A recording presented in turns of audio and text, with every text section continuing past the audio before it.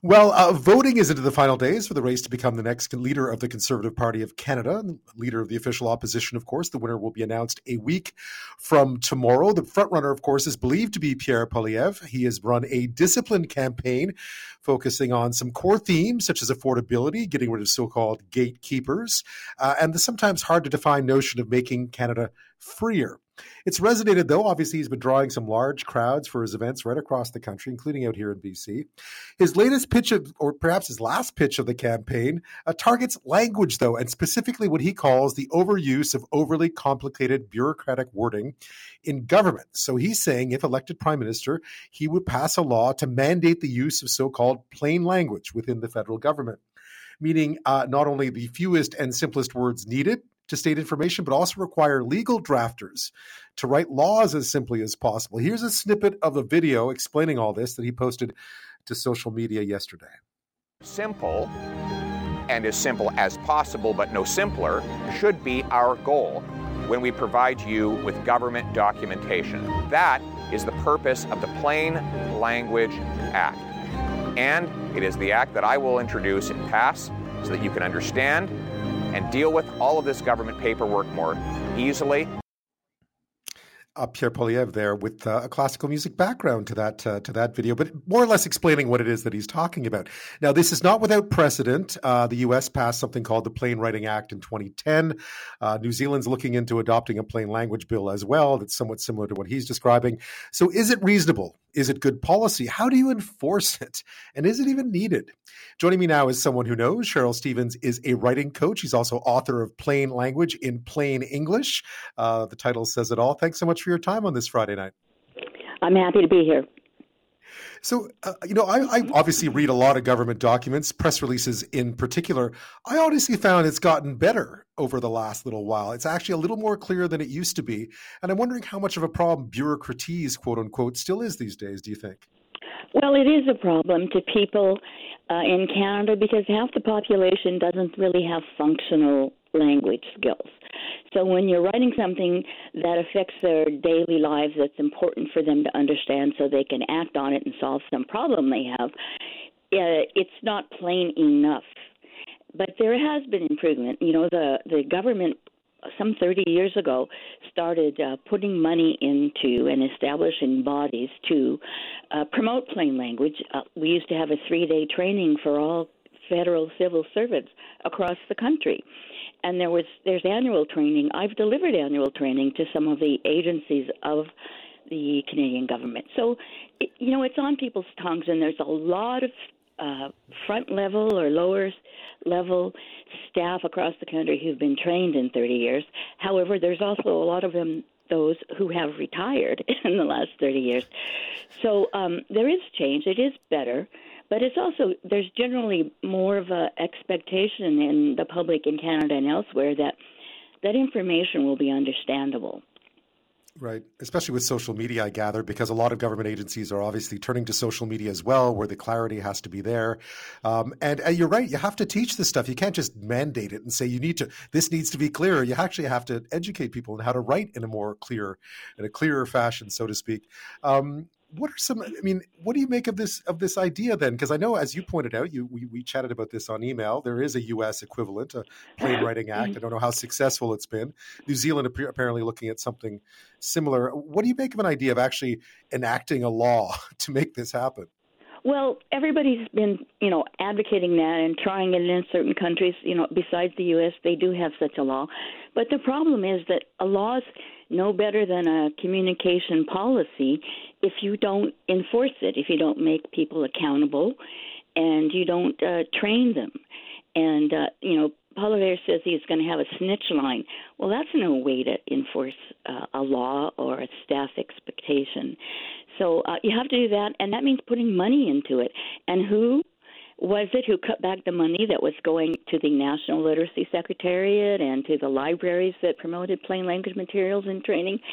It was Harper, and Poilievre was in his cabinet, So they've eliminated whatever progress, had been made. The money's cut off. And when the Liberals came back, and I was hopeful they were going to, pick those things up and deal with them, but they've had their hands full, and I still hope that more will come of it. Yeah, you make an excellent point, I guess, because you can't, having worked in communications myself and in journalism and so on, you can't just mandate it, right? You can't just say this needs to be clear. Again, you need to teach people how to write in a clear way because people tend to fall into these. And I'm sure you know this from having taught, myriad of bureaucrats how to write or how to write better.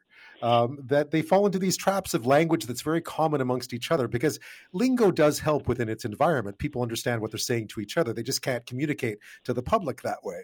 And they need people like you to go in and say, okay, here's how you take this and put it into plain language. Yeah. And one of the issues about having some word that's, commonly used in a particular industry or field is if some of your readers need to hear that word, that's fine, but you should explain it or provide a simpler alternative in the text you're writing. And that's easy to do. It's all, in my opinion, and I've worked with lawyers for that many years as well, and it's all a matter of attitude. If somebody wants to be understood clearly and doesn't feel concerned for their client or their public, they just spew out words.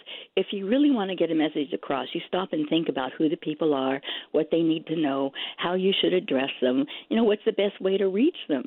And that's what you need to do, have the right attitude. You need to have the training. Now, I've trained civil servants who said to me, yeah, this is all nice and fine. They gave us a day to come here and learn this. But if we write like this, our manager will reject it. And they, Right. The managers are the ones, putting a lid on things. And they're fearful. They're fearful that the people below them are going to reject it, and everybody's going to have to do the work all over. So that's why you have to have leadership from the top and not lip service. Not just, well, there's a law. Why aren't we? Why isn't it happening?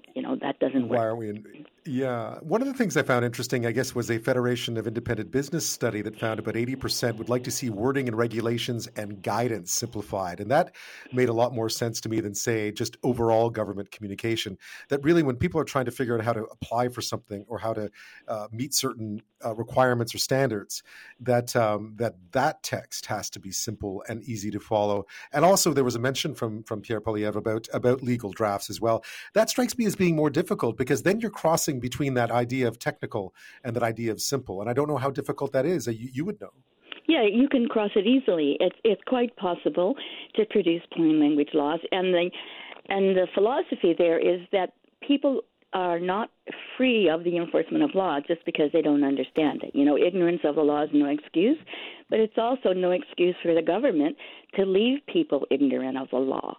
And years ago I worked with a division of the Department of Justice in Ottawa whose aim and purpose was to make sure the public understood new laws that were coming in so they could obey them. So a lot of this work, and you pointed this out, a lot of this work is already being done. It just there's no law in place for it, right? I mean, You've said that people are already fully aware that this needs to be done.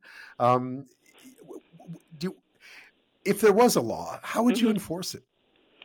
Well, what they do in the U.S. is get the departments to report annually on what progress they made in training and in rewriting the existing documents, as well as training people who write new documents.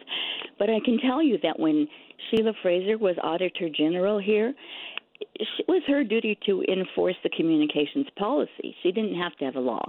So every year when they audited each government department, they would also look into whether they'd done any training in plain language, whether they'd gotten through the revision of any of their documents, and it would be reported to Parliament,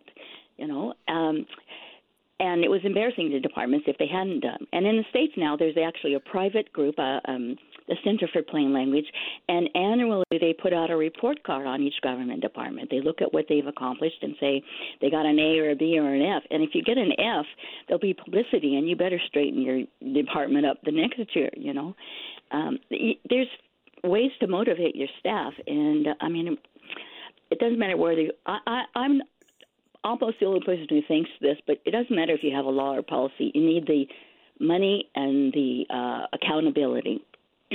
Writing coach and trainer Cheryl Stephens, the author of Plain Language and Plain English, is with us this half hour. We're talking about Pierre Poilievre's idea to enact a law enforcing plain language or eliminating so-called bureaucratese from official Canadian government communication. And we've been talking about why a lot of this is already in place. In fact, all you really need is better training, more money, and some commitment to it, and it can be done. So I guess that really is the solution here, Cheryl Stephens, in terms of how it could be done without necessarily needing to put in a law, which sounds like it would just be more bureaucracy, which I don't think is really the answer here. No, I don't think so. In fact, all they'd have to say is tell the Auditor's General Office it's now your duty to check up every year, make sure they're using language that our people can understand, because that's what our communication policy requires, and it can be done. I'd like to tell you that Canada has been a world leader in developing and promoting plain language. The Plain Language Association International, which now has people in, I think, 55 countries, started here. And we also were the first to call it plain language, because before that, where it was talked about, it was plain English. But obviously in Canada we have two languages, and then there are countries in Europe who have other two languages. So we've really been on the lead on this, and we've been doing this work for 30 years. Now, you wanted to know how training is done, and I tell you that when people take a course at university or college or anywhere, what they're being taught is Aristotle's rhetoric, They're being told, think about who's going to read this, think about what your reason is, why you're bothering them with this information, and use that to sort out a message that speaks to them, and they will understand it. So that's the best way to go about it. And it just, with some people I coach, I look at their writing and talk to them, and all I say, well, all you need to do is stop before you put your pen to paper and think about these concerns. And it might only take them 1 minute, just give their thought to seeing the reader in their mind while they're writing to that person. But the problem has been that with plain language and government efforts, especially in the U.S., they have like 33 laws in various states that required plain language in consumer documents, and it was a good effort to get something moving, but they measured it by grade level. And to measure whether a document, a material serves a particular grade level, they developed formulas using arithmetic. So short words got more points and short sentences got more points. But you can produce gobbledygook. I mean, you can produce nonsense just using short words and short sentences and nothing that anybody can understand. So fortunately, in the last 30 years, there's been a lot of money going into brain research. And the reason it's been going there is because people with money in artificial intelligence companies want to know how our brains read and think and write, and then try to make the machines do it. So it's been fortunate for the rest of us that the lessons that have been learned from that brain research can be applied in how we write. And that's what my next book is going to be about, how you write for the reader brain. There's a couple of people in Europe who've already done this, but only within the language of Danish or others. So this is new for English and French. I can tell you what those tips are. Yes, I only have a couple of minutes left, but please go ahead, by all means. Okay. So there's a default system that the brain expects from a sentence, and that is that it starts with a subject, closely followed by the verb, and then finishes off with whatever else you want to say. But if you every time you write a sentence, you think, I've got to start with someone or something doing something, you're going to be great ahead. And also with words, it doesn't matter whether they're Anglo-Saxon or they're short or whatever, are they familiar to your particular readers? And you can look that up on the internet. You can Google 3,000 word list and find the most commonly used words. And then the other thing is use every word to do work. Don't just blather on. Yes, indeed. Yes. Yes. That's all very good advice. Cheryl Stephens, thank you so much for weighing in on this. I did not know that we had invented the term plain language. So you learn something new every single night on this show, which always thrills me. So thanks so much for your time, and especially on a Friday night before a long weekend. Oh, you're welcome. Thanks.